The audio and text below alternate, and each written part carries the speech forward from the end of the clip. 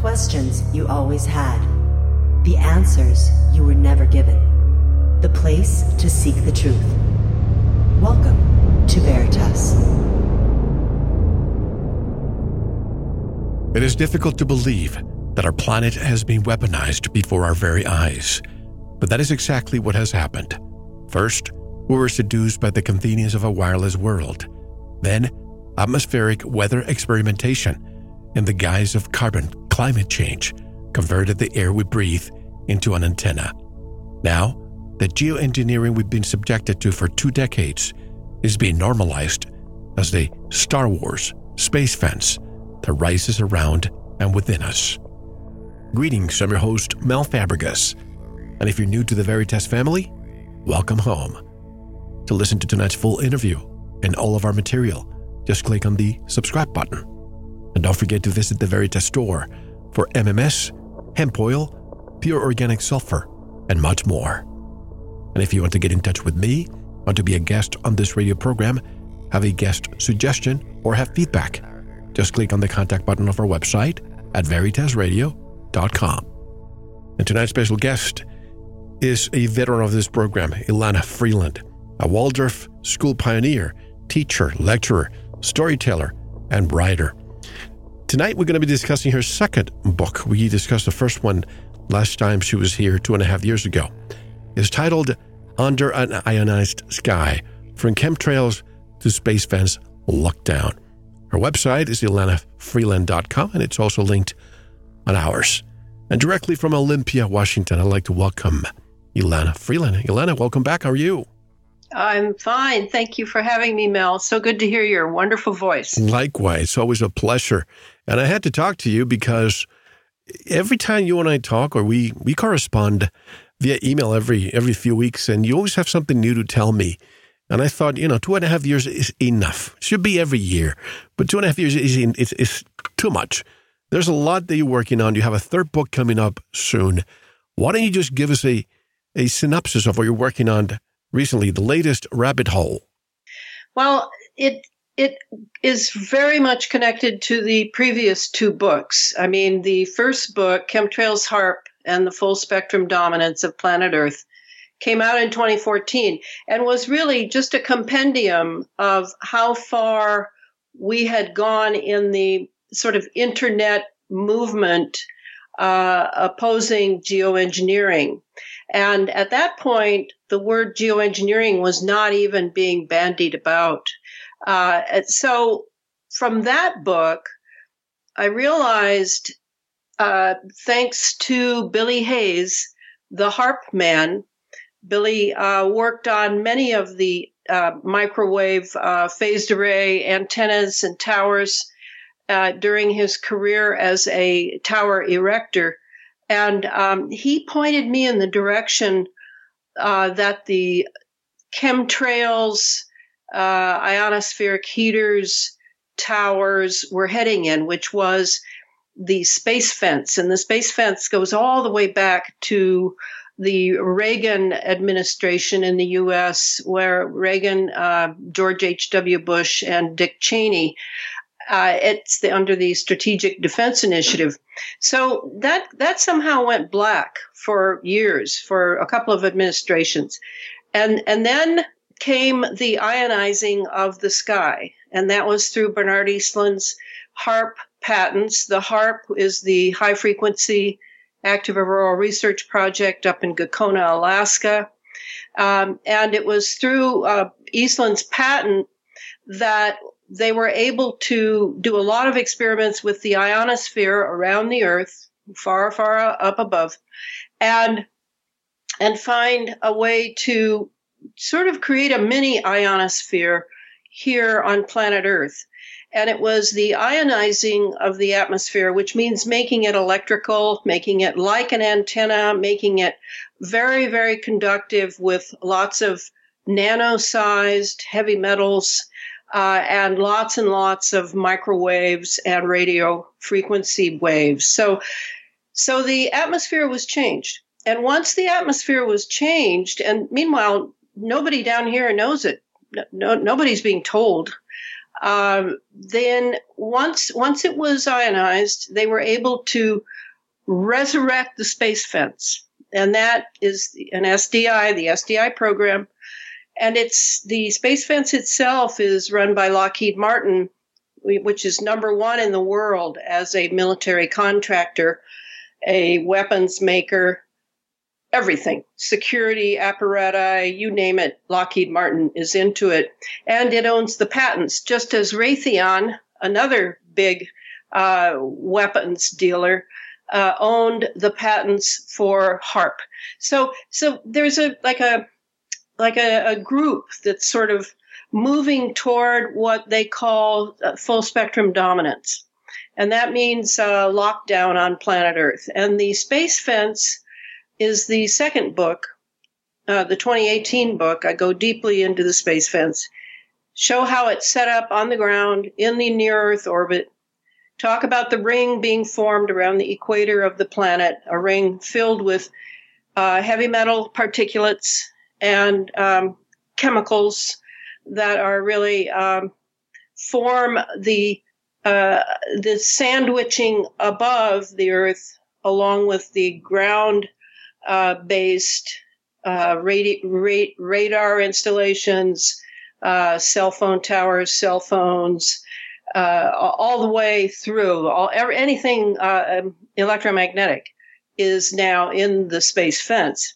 And what we're now hearing are terms like Internet of Things. So now they're uploading many of these devices to the Internet for total control, centralized. And so all of that has been the adventure of the last several years for me.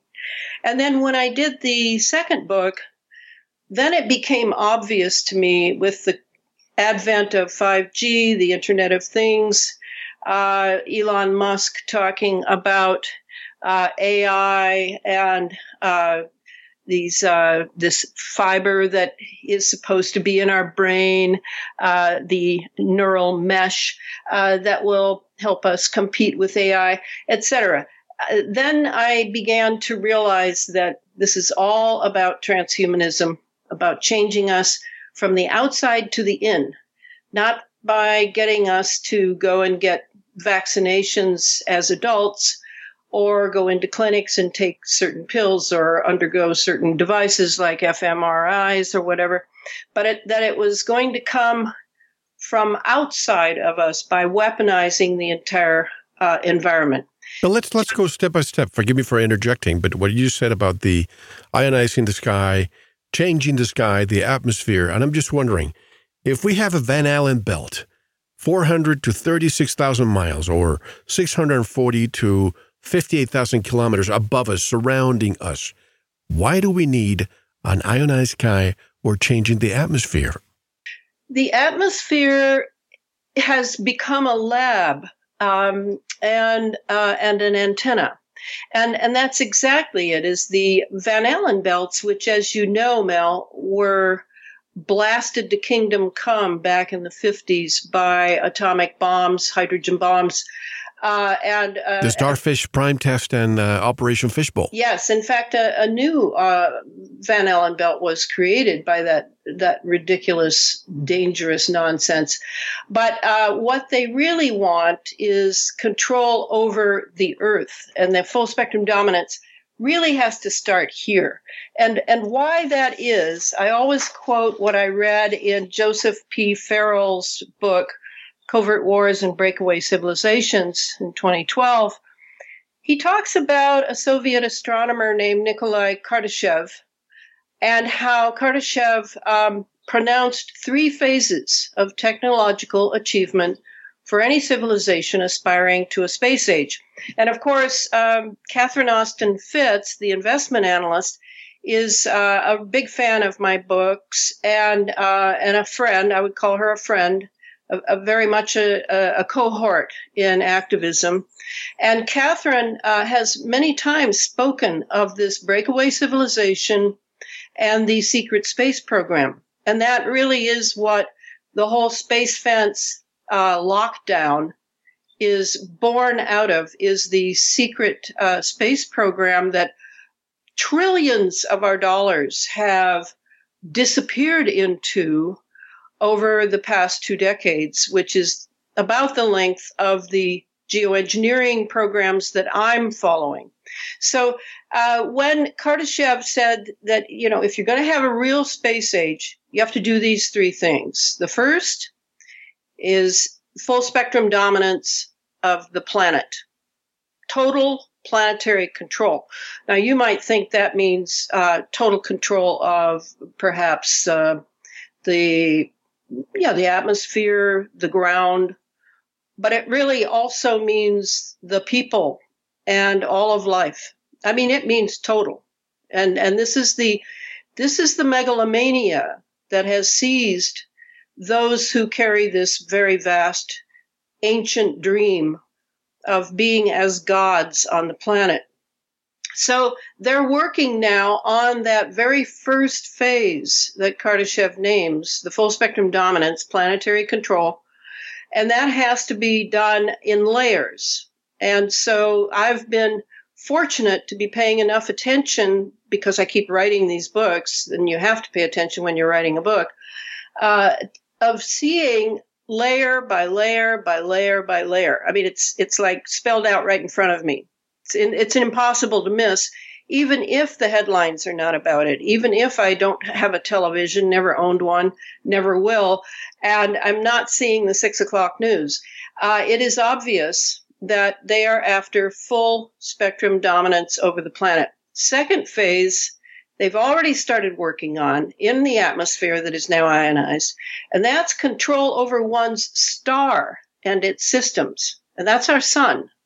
So now we're in a so-called solar minimum, and they are working at various parts of the geoengineering agendas to actually control the phases of the sun, including any of the usual, the CMEs, the Birkeland currents that connect our planet with the sun, etc. So that's already underway. And to do that, they're having to do a lot of experiments in the atmosphere on plasma. And plasma is the fourth state of matter. And there are many, many experiments going on to create life with plasma, to use plasma as an energy source, and therefore as a weapon. So that's all going on. Then the third phase, to my knowledge, we have not begun this yet. It's all fantasy at this point, in my opinion. And that would include the trip to Mars and the colonizing of this and that, all that. That's all in the fantasy Operation Bluebird manual of the ancient past. But that third phase is control over one's galaxy and its systems. So in my mind, that's what they're working on. And so at first, when I realized what we were breathing in and eating and drinking in our water was from the chemical trails above, at first I thought we were just collateral damage. That, we need all these nanoparticles to be floating in the air constantly so that when we zap them with our microwaves and our radio frequency, it's going to ionize it, and it'll be battery ready for all of our wireless operations that we're doing now to just cover Kardashev's 2 first phases of a space age. But no, we are not just collateral damage. We are actually a very primary experiment going on.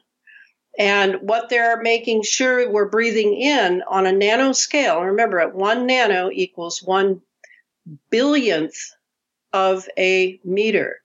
So what we're breathing in is very much about experimenting with us playing the role of the host, a variety of engineered, neuroengineered, bioengineered entities that some of which they do need for big data. They're collecting lots and lots and lots of data from the environment. They lay a lot of sensors, a lot of measuring devices, a lot of microcomputers, microprocessors up in the upper atmosphere, the stratosphere. And then some of it gets captured in the turning of the Earth, but a lot of it falls down to us here in the Schumann trough. And so we breathe it all in, and then it starts communicating from inside our bloodstream, goes into the lungs, goes into the bloodstream, easily bypasses the blood-brain barrier because it is all on a nanoscale and even a sub-nanoscale, a pico scale. So we're doing all this without noticing. Our health is getting worse. We're getting all these autoimmune conditions. They're all being diagnosed as separate diseases when really they're not. They're just symptoms of the same thing. They are undermining our immune system purposely in order to prepare us for the advent of transhumanism, which is based on what they call the BMI-BCI model. That's brain-machine interface, brain-computer interface. That model is the one intended for us. And so now we're like chickens with our heads cut off. We're racing this way and that and this. It's vaccines, it's GMOs, it's electromagnetics, it's everything. And when, I feel kind of ridiculous, Mel, because when I look at all these so-called separate issues, they're actually all fed by this one geoengineering gigantic issue that I am writing about, because all of these things are not just accidental. They're not just about profit and greed, etc. They actually have been chosen at multiple levels as those things which would keep undermining our society, undermining our immune system, so that we will turn automatically to this idea of merging with the machine that can then help us to handle everything we're undergoing. That's how I see it. And that is exactly what I see too. I mean, first, before we had DARPA, a lot of people don't know this, but I had friends who used the internet in the 80s. And I used to say, what is this? Oh, let me just show you. And they had these little IBM, I even forgot what they were, but they were just going through the internet. Then we got it in the 1990s. And now we cannot live without it. And our children and their phones, they're stuck to them. You remove them for more than 5 minutes and they become depressed. So I don't doubt that in the future, if they're offered, in the future when they become young adults, by the way, we have this little chip we're going to implant behind your ear. And if you think about something, you're going to get an answer right in your brain. You think that any child today will say no to that? Yeah, but Mel, I'm sorry. I have worse news for you than that. It doesn't even take volition now. I'm saying we are breathing them in. I see. We are breathing in programmed entities that are transceivers. They're in touch with what we call fusion centers in the United States. They're in touch with what I call the laptop boys, sipping their organic orange juice in Colorado Springs while they have everybody and everything they want up on their monitors. This is a done deal because they found this aerial delivery system. And, they were writing about this in a very famous document. I was just today writing a bit on it. It was called, Futures 2025, put out by the U.S. Air Force. And it was in 1996 that they came out with that.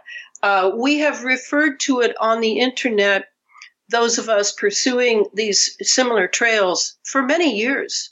And when I read the fine print of those documents that came out in that Futures study in 1996, I find exact descriptions of us breathing what is being aerially delivered to our brains and our bodies.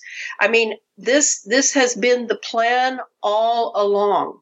And there was, of course, nothing democratic about it. And it was not, if you looked at it from the point of view of some of our legal our laws that have to do with using human subjects and needing consent, etc., you'll see that if you can prove that it's an experiment, those laws don't apply.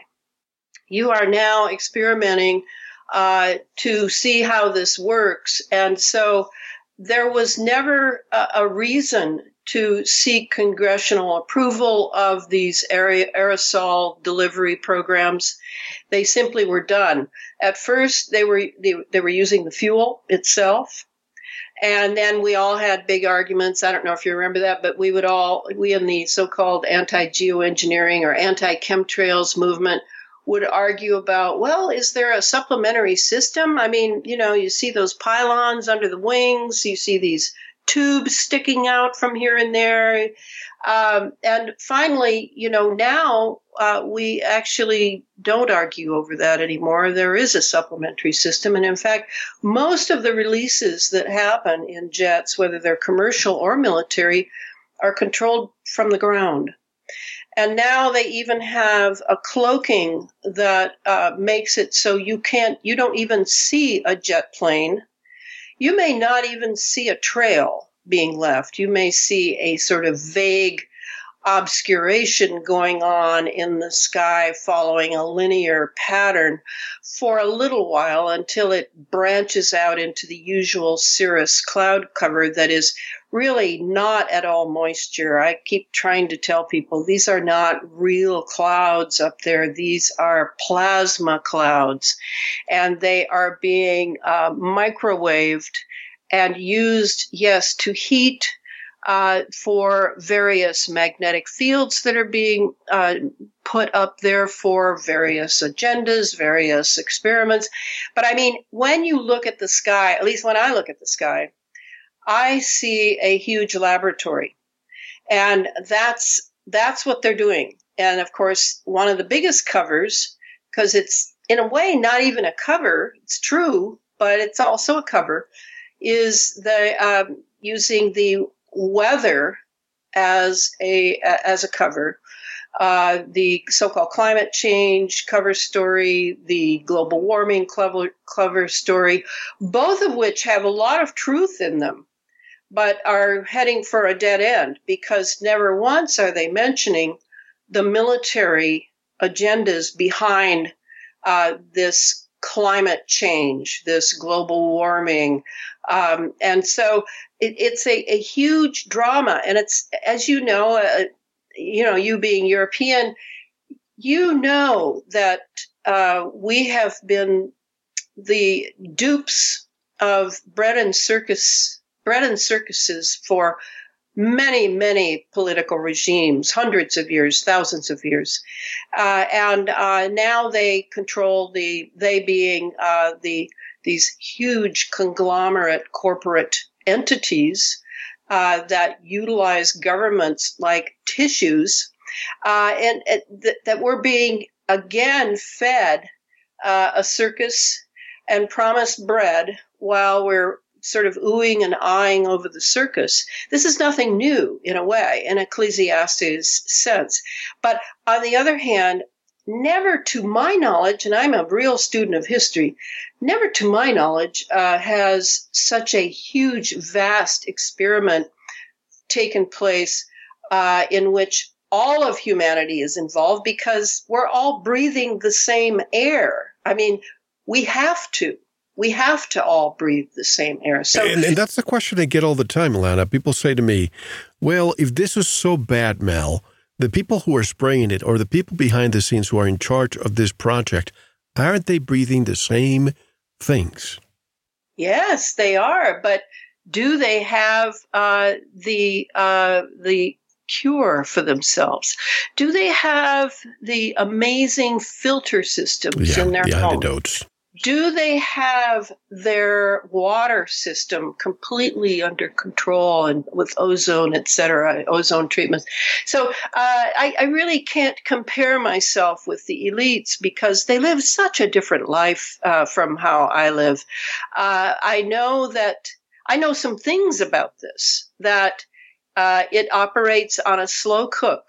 So yes, some people suffer right away as adults since this program began. I mean, I think of the Morgellons victims, right? The people with these terrible suppurating open sores that never heal, with little colorful wires sticking out of them and going nuts when they get near anything electromagnetic like their cell phone. So there are people who suffer more readily, just as it's true with electrosensitivity. We always have that. Some of us have more vulnerability, some of us have less, but it is slowly undermining our immune system because the immune system simply does not recognize this man-made technology. I mean, a lot of these entities, these nanobots, these fullerenes, these carbon tubule nanobots and nanosensors, our body doesn't recognize them, so it doesn't fight them. It doesn't do anything about them, and they lodge in our tissues and head through the blood-brain barrier, where they will be used by, in my opinion, the 5G, because the 5G is, as I say in the second book, it is the linchpin of this entire space fence lockdown system, and it will by being so in tune with the so-called Internet of Things that daily has millions of devices being signed up to work on the Internet principle, the 5G will have this whole beyond a battalion of devices that will give it energy for its operations in the home, in the business place, on the streets of the smart cities, doesn't matter where. And that is how they're going to contact and give marching orders to the nanobots in our bloodstream and brain. This is how it's going to be done. We don't need to go in and get an implant. I'm sure that there will be national leaders who will have very sophisticated implants by which they will be run remotely. But for the masses, we are breathing in our slave masters and handlers. And those will be run by AI systems. And those systems will also be able to reprogram these entities in us for whatever they wish. If it's our emotions, if it's our thoughts, no problem. Because for years since MK Ultra, there has been an avid, determined attempt, and I think it has been successful, to collect all the signatures of all human emotions, all human states, psychological states, and consciousness states, and that these frequencies are now known. And wow, they must be so valuable, Mel. I mean, I would think that gold itself can't buy these unless you're an insider and you behave yourself, and then you may get a piece of the action through these frequencies, which will give you control over everyone around you and further than that. I mean, that's how I see the virtual world that is being promised by Singularity University, Facebook, Google, YouTube, all the mafia, all the telecom mafia. They are certain that this is going to work. And knowing how hypnotic most people are, always have been, but lately, wow.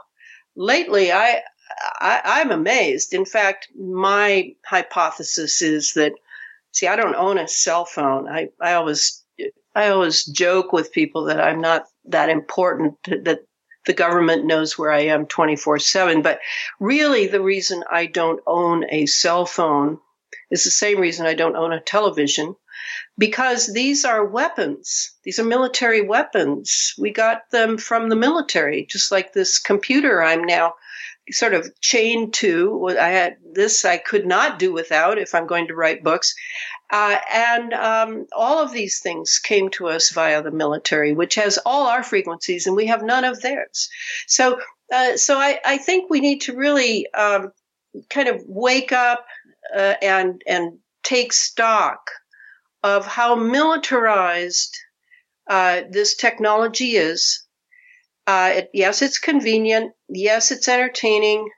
Yes, people are addicted to it and get endorphins from, knowing that someone's thinking about them or whatever. But basically, these are weaponized, and any of them can turn on us on a dime. So if we can come to terms with that, accept our condition, then we can do some things and start testing some of our own models of defense that will perhaps save our children and our grandchildren. That's kind of the direction I'm going in now. Is yes, I must explain all this stuff and show how it works together. And then, people are going to have to form their own communities. They're going to have to really wake up, or they're going to be pulled under. There's no other way that I see. Going to the legislature, no, I don't think so. Taking them to court, no, I don't think so. Waving signs in the street, no, I don't think so. I think these are things of an era that is passing, an era in which law meant something. This is a technocracy. This is an oligarchic technocracy run by some very savvy technocrats. And they are not the least interested in law, nor are they interested in morality. Anything from the past of what has made the human being somewhat civilized, they are not interested in it. And so I accept that. And, the enemy gets to define itself. And I have to first understand the enemy. I mean, I learned this from General George Patton, whom I used to admire greatly. I read his autobiography. I read books about him. He was very clear that in order to fight a good war, you have got to know the enemy as they see themselves, not just as you see them. And that is what I try to do, so that I can understand how to fight. Because this is a different fight. This is not a political fight. This is not even a technological fight, because they know lots of technology I have no idea of. But the one thing I have is an understanding of what it means to be a human being. And for me, some people may think we're just meat sacks and everything's arbitrary. Not me. As you know, I'm a student of Rudolf Steiner. I've been very affected by Rudolf Steiner.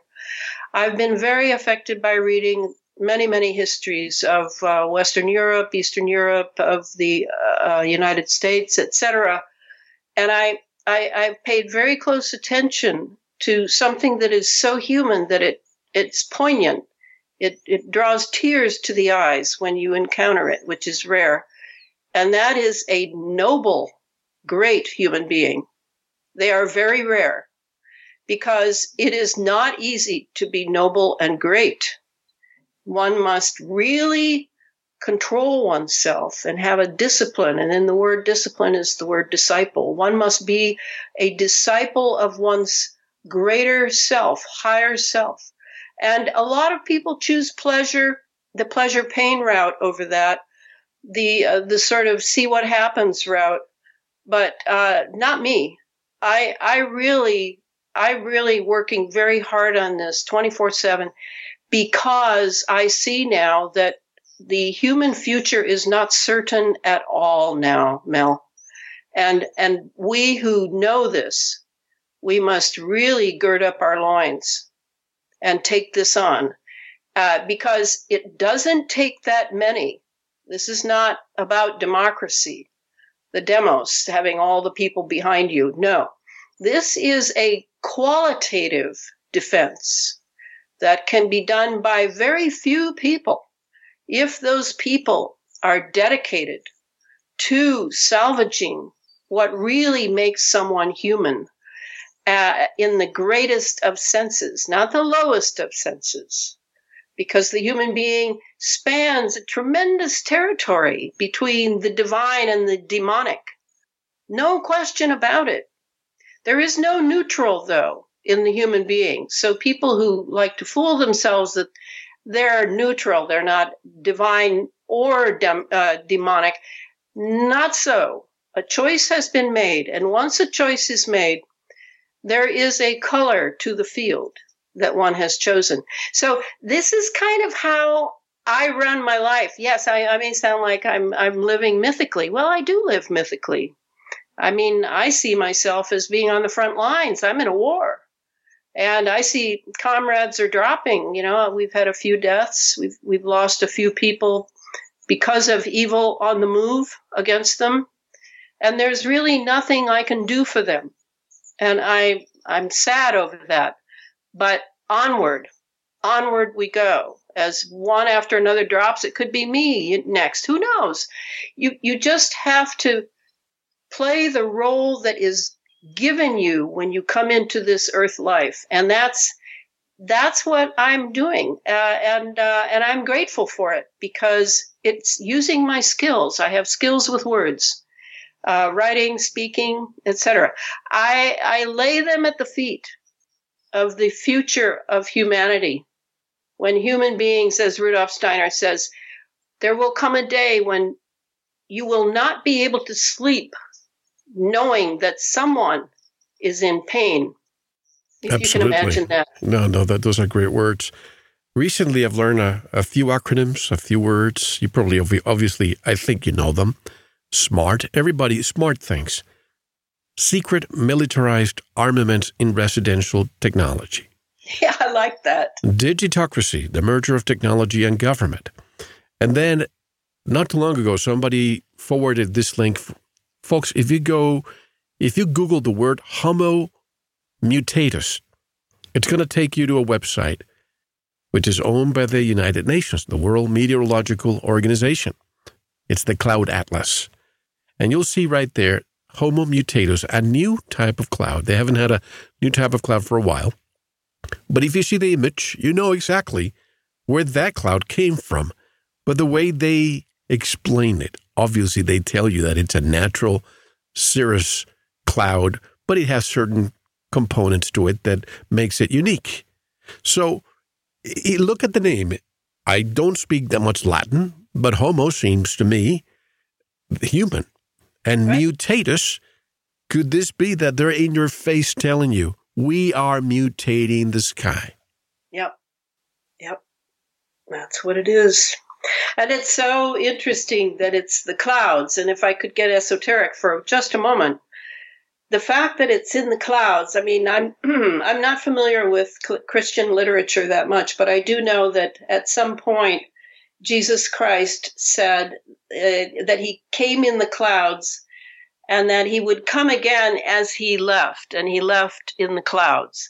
Well, what does that mean? What is a cloud? Well, a cloud, yes, it's moisture and particulates, but what is that whole realm of clouds? It's ether. It's the ether that is a concept of energy that was banned in the early 1920s from the scientific community. I mean, until the late 20s, Albert Einstein was still using the concept of the ether as a universal substance that precedes the formation of plasma, which precedes the formation of matter. And for all this, you need an electrical happening of some sort, that the ether ends up being electrically is zapped. Then the plasma arises as a gas, a fiery gas. Then next, matter begins to form, either a solar system or a planet or a star. So ether was completely accepted until the 1920s. I cover this in chapter 2 in the Under an Ionized Sky. I mean, it's just an amazing, dramatic story in which a scientific cabal of some sort banned summarily the use of the term ether. And from then on, the term ether became something that, no, you don't use that term if you're a true scientist. It became a term only used by those involved in spiritualist movements, like an ether body. And so these concepts have been sort of stripped and recomposed and changed, morph into other things, all done by an elite scientific community, seemingly not very dedicated to life on the planet and the human consciousness, it seems to me. So, when I hear things like what you're saying about these acronyms and what they really mean, it's true. It's hard for us to imagine that the elites that we have put on pedestals for so many centuries, that they could turn into something which is not very smart, is not, it may be clever, but it's not very smart, and it's certainly not very intelligent, but it has been packaged and taken captive by those who seek to drag us down to our lowest elements, such as caring about one's career at the expense of humanity, caring about money at the expense of our families, ourselves. However you want to look at it, we have got to look morally at things. I don't know how to live without looking morally at things. And now they're trying to make it sound like the word moral came straight out of religion. Not so. Not so. Religion is something different. Religion hijacked morality. Yes. And science, in its desire to seem objective, has thrown the baby out with the bath. Ever since, and I would say, ever since the end of the 19th century into the 20th century, when materialism was in its great heyday, there was so big black lines were being drawn between, for example, I always think of this one, physics and metaphysics. There really is no black line there. And now that I have educated myself on metaphysics and how much physics are in it, it simply needs to be clarified so that we can expand our field of being able to think about this particular problem I'm bringing today, this full spectrum dominance over the planet's life and vitality. This seems to me that it's time for us to really take in a different language, a different thinking, not to really look at the possibility that we have been sold a bill of goods since our very first day of going to school, that we can't just believe everything we've been taught and wait for Godot, wait for Martin Luther King, wait for the second coming of Jesus. We can't just wait and still hold the same old thought forms by which our masters of the universe are really usurping our best qualities of being human. This is the problem. We need the courage to not wait for the experts to tell us what is true. We need the courage to do our own work, and that's what I do. I don't have a PhD in physics. In fact, I would go so far as to say there is no place in this country, barring perhaps Johns Hopkins and maybe a couple of others, there is no place I could go to learn about this plasma physics, this astrophysics that I am learning is being done chemically and with nanotechnology. I don't think there's anywhere where I could really get a degree in these studies, because they are unfolding daily. Very, very interesting. As a very good researcher, and I have a master's in historiography. I know how to research, but a lot of the stuff I need to research, there are no books on it, Mel. There's nothing. I sit and I contemplate a huge collage of data to see how all the pieces fit together, because I don't even have the picture of how they fit together. But I have to give it a good go, since I have that kind of mind anyway that builds big pictures. I need to do my best and hope that someone who can see even better than I comes along after me and does something more marvelous and more wonderful for the people. Now, here's the problem.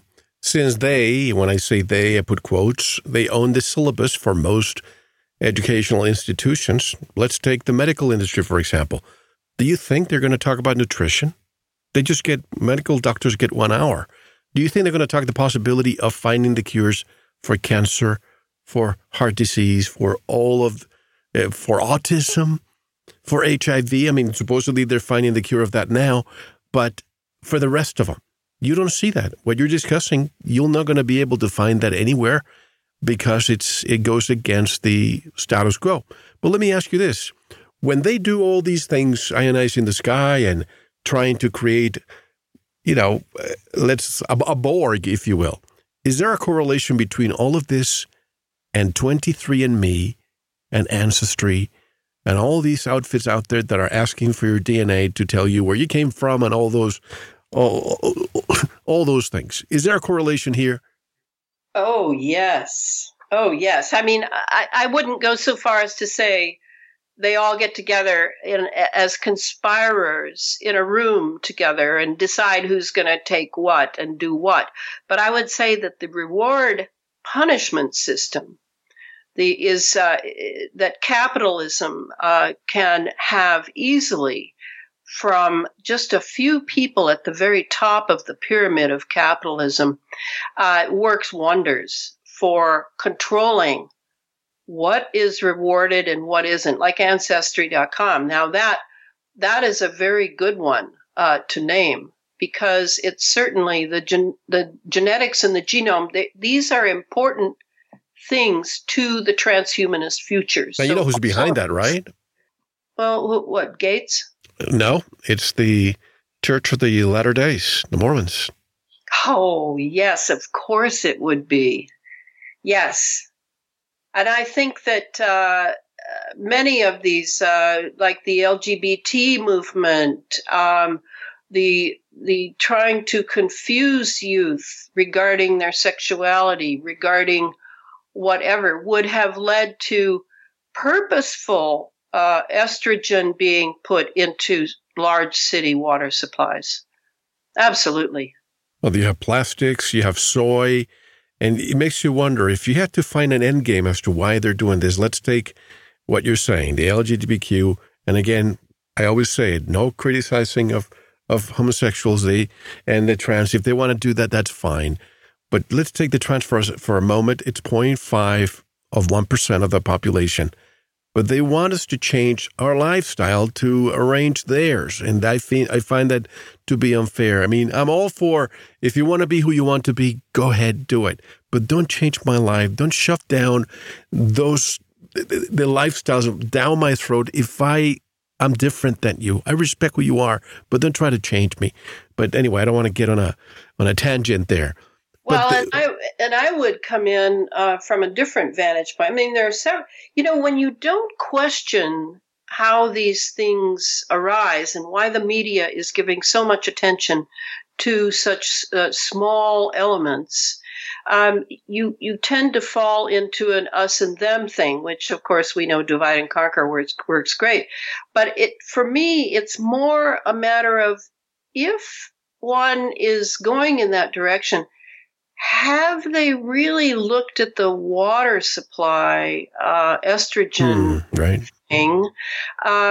Is it possible that they do not know yet, being young, that many of these movements that are spawned in the name of free individuality are actually being bankrolled and created by very large foundations like the Clinton Foundation, the Bill Gates Foundation, et cetera. So, how deeply have they really looked into this? Instead, they jump to the personal. This is my life. This is, my sexuality. This is very, very important, et cetera. Same thing. Every issue that distracts us from the advent of transhumanism, to me, it just seems that you need to scratch down a few levels in order to see if this is being used to manipulate society and turn us against each other. This is the big thing to me, and that's why I'm on another track entirely. But I pay attention to these diversions and distractions, I call them. But often they do serve a transhumanist future, such as the LGBT. Do you think this is probably being done also for population reduction? I mean, take a look at Japan. The birth rate there is less than 1.2 right now, which means that in the next 100 years, are we going to have any Japanese? And the same thing's happening in other places around the world. Even the United States, I think, is below 2.0 now. So is that a population reduction, what's behind the scenes? And maybe the estrogen is preventing people from being attracted to the other gender? Yes, and it's turning males into females. But yeah, I very much do see a connection there. And if you think about it, not very deeply either, it makes sense that you would want to blame a lot of, as much as you possibly could, on too many people, so that then you could use that for vaccination programs that were really about something entirely different. For food programs that are really about something entirely different. So yes, I think that there are PhDs who have a cunning mind and are paid a great deal in order to find more and more aspects of this as they break down society and break down the human immune system and break down any sense of unity that we at one time had. Because we are in a nation state, or we're in a certain population base, or we're in a certain gender or age base. However you look at it, paranoia now, Mel, is my sixth sense. I don't trust anything without really taking another couple, 3 looks at it to see if this too is being used. Yeah. Absolutely. I'm looking at, and this is worldwide. I thought it was certain places, but I'm looking at China, birth rate. This is 2016, folks. China, birth rate, 1.62. Japan, 1.4. United States, 1.8. European Union as a group, 1.6.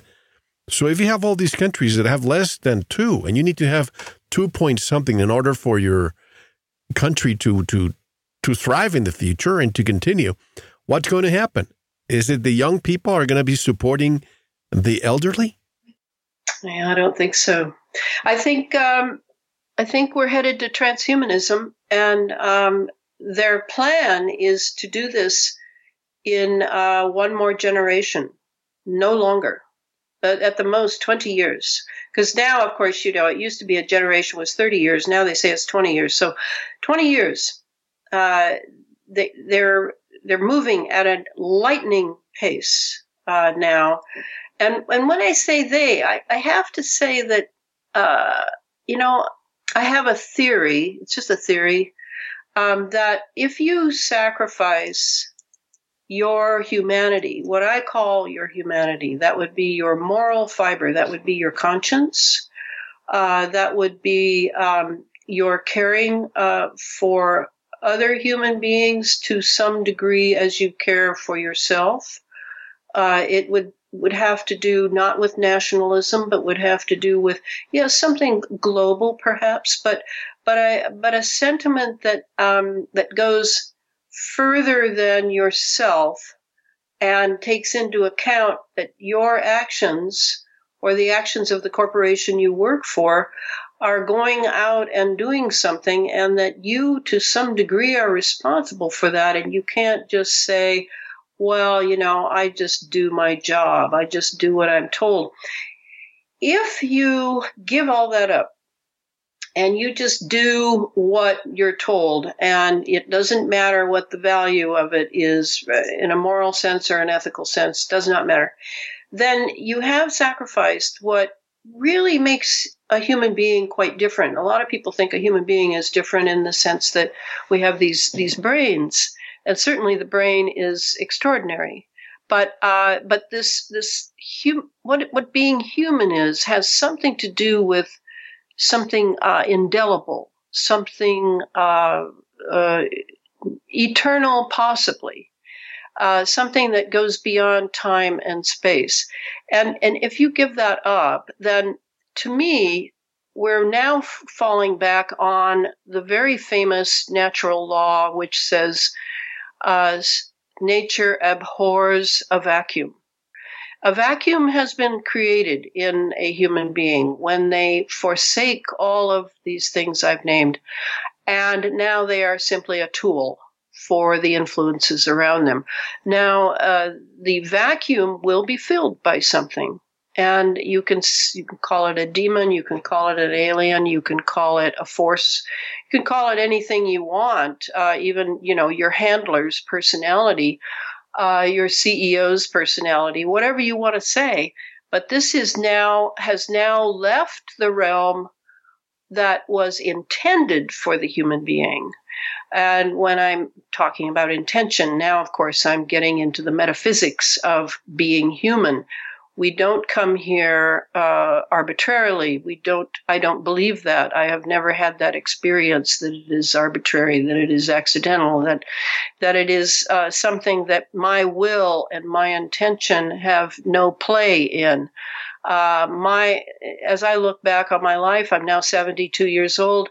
I see that there has been a great intentionality, a very big struggle in order to bring those intentions, those best of intentions, to the fore, because I had a very difficult childhood. I had very difficult things I was up against, but it is going up against those things with full human armor, full human ability that gives you the power by which you can overturn those things and turn the straw into gold, basically. So this is the key to being human to me. Now, I'm in a world where many people have lots of different ideas on being human, and I wouldn't have it any other way. It isn't like I want to be king and everybody's got to go my way.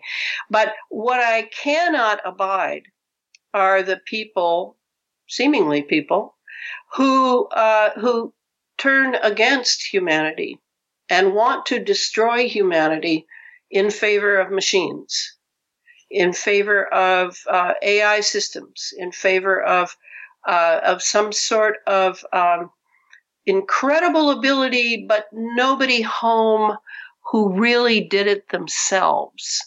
I just can't go for that, and I'm going to have to resist that, and that is still my prerogative. Because based on nature abhors a vacuum, I have to assume there are other entities at work here, not to mention the ones we've breathed in and are alive in us on some sort of scale of consciousness, as the nanobots are. If you read about nanotechnology, you will soon find that the swarm mentality of nano particles, of nanobots, is extraordinary, and it completely confounds scientists because it is a form of consciousness. And these nanos, who are now on, a billionth of a meter level, they seem to have a consciousness of their own, a swarm consciousness, a hive consciousness. And that in itself, to have those alive in us, what does that mean for our freedom? What does that mean? This is not like a parasite. This is something different. And that's what I'm pursuing in this third book, is what are these things that now have full, are moving through my body and my brain, and are in touch with various electromagnetic centers, which can program and move them, cause them to self-replicate, cause them to do feats in various parts of the body, move them from one part of the body to another part of the body. I mean, that's what we're talking about here, Mel. That's how the transhumanist brain-computer interface is going to come. It's coming through what we already have in our bodies that we breathed from the chemical trails, the rocket trails, the drone trails, the food, the GMO food, the vaccinations that they're plying our children with, the unbelievable scale. So that's the key, and that I did not know 2 years ago even. I did not know that, but I know it now. And we have to take a one and only break, but let me just say this. When I think of what we discussed before, the nuking of the atmosphere, this is something that you would think we would do if we were trying to, say, terraform Mars. Nuking the atmosphere there and perhaps, create an atmosphere. But the same thing happens if you look at another planet. Let's say a planet with 7 billion people. And I'll get your reaction on the other side. If we needed to vacate planet Earth to go to that other place, what would we do? Well, if we really had to go there, but we couldn't take over because it's inhabited and they won't allow us, what did the powers that want to be would do? Well, if they're patient, they would try to get rid of the population there. Slowly chemtrail it, use certain people, plant certain individuals within the governments and industry, and start slowly to depopulate, lower the birth rates to the point of extinction. And guess what? You take over, and all the assets are still there for you to take. But I'll get your answer on the other side. How can people buy your first 2 books, and when is the new book coming out? Oh, you want me to tell you that now? Yes, just tell us the books, yes. Yes, the books. That you can get them at Amazon. You can order them directly from the publisher, Feral House. And you can go to my ElanaFreeland site and you can order one there. And, it will come. Yeah. Great. Folks, don't go anywhere. This is Mel Fabregas. My special guest today is Elana Freeland. A lot more to discuss when we come back.